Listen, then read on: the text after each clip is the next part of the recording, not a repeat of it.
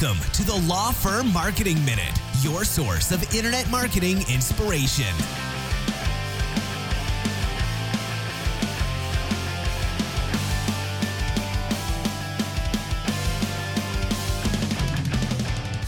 Hey everyone, welcome back to the Law Firm Marketing Minute. This is your host, Mark Sterniglia, co-founder of Spotlight Branding. And today's episode is part 2 of a series where we're talking about what marketing services should cost your law firm. In the last episode, we talked about websites and kind of a general range that's acceptable, as well as, and perhaps more importantly, what you should be looking at when you're assessing the cost of one website proposal versus another. So in today's episode, I want to talk about social media. Okay, this is something that everyone knows they need now. Every reputable business has a social media presence. Your law firm is no different. You need to have a business page on Facebook. You need to have a presence for your firm on Twitter. You need to have a company page on LinkedIn.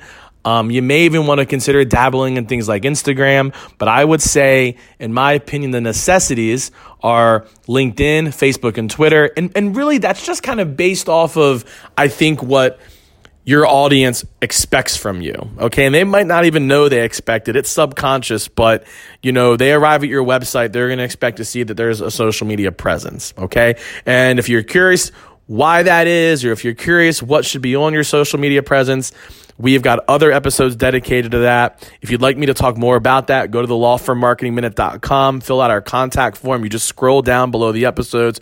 We have a form right there. We'd be happy to answer some questions or even take your idea and use it on the next episode. But on this episode, I want to just talk about what social media services should cost. What is reasonable for you to pay? How do you know if you're looking at a good price or a bad price? Okay. The first thing, and this is going to be a lot like it was with websites, obviously just start by understanding what's included. Okay. Here's a couple of the questions that matter. Who's creating the content? How often is it being created, right? How often is content going out on these platforms? What kind of content is it? How involved is it, right? How, elaborate is it, right? If I'm sending someone to your office every single day to film a short video to post on social media that day, that's obviously going to be a little bit pricier of a service compared to, content that's text-based.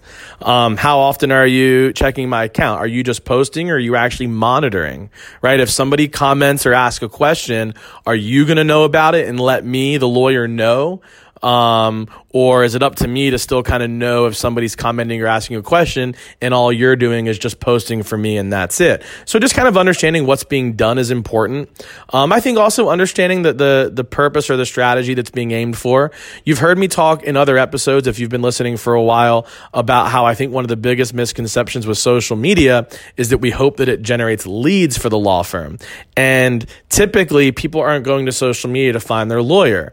So if you have somebody who is telling you they're going to be doing your social media presence as a lead generation strategy, number one, I would just, try to understand what they're doing and make sure you feel good about it. But if you do, that's going to also influence the price, right? Because now they're generating leads, right? It's a whole different ball game than if it's more of an attempt to have a presence, help you stay connected with your existing network, build your brand, build your reputation. And those things are important because as you build your reputation, that helps you attract better clients. It helps you generate more referrals because you're staying better in touch with people. Okay. So that's typically the path that I subscribe to, but definitely you're going to want to understand what the company you're considering is aiming for on social media. Now, in terms of what it should cost, just like websites, I've seen this range everywhere. And to be honest with you, I think the companies that are good at managing a social media presence should at least be charging $1,000 a month.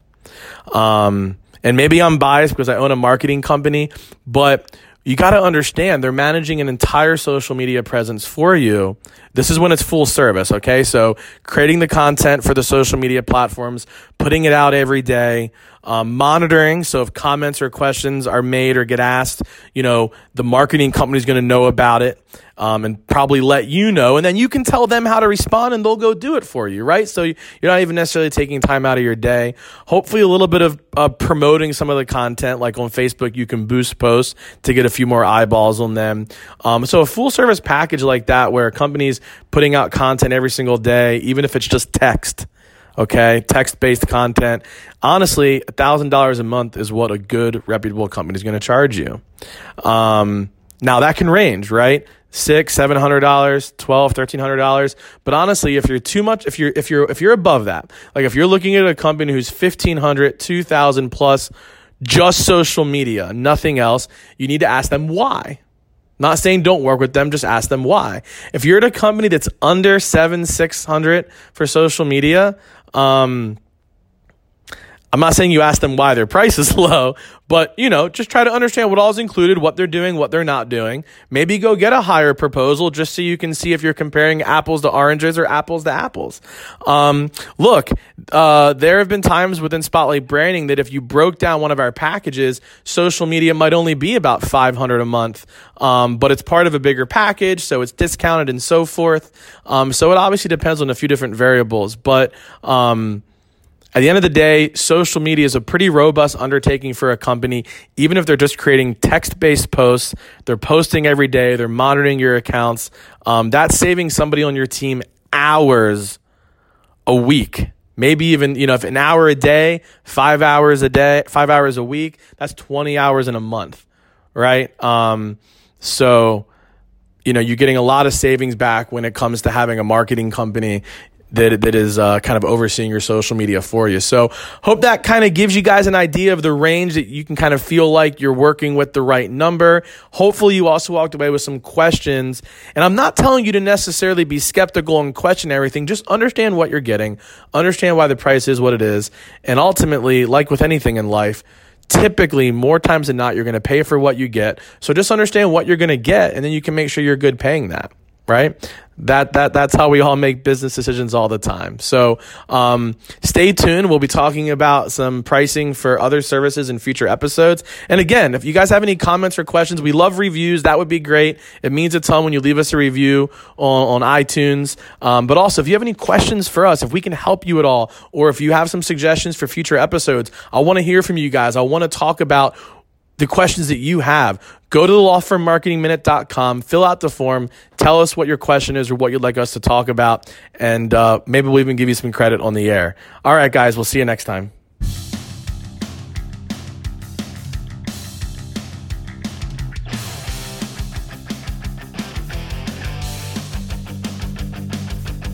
Thanks for joining us. Please visit lawfirmmarketingminute.com for more information. We'll see you next time.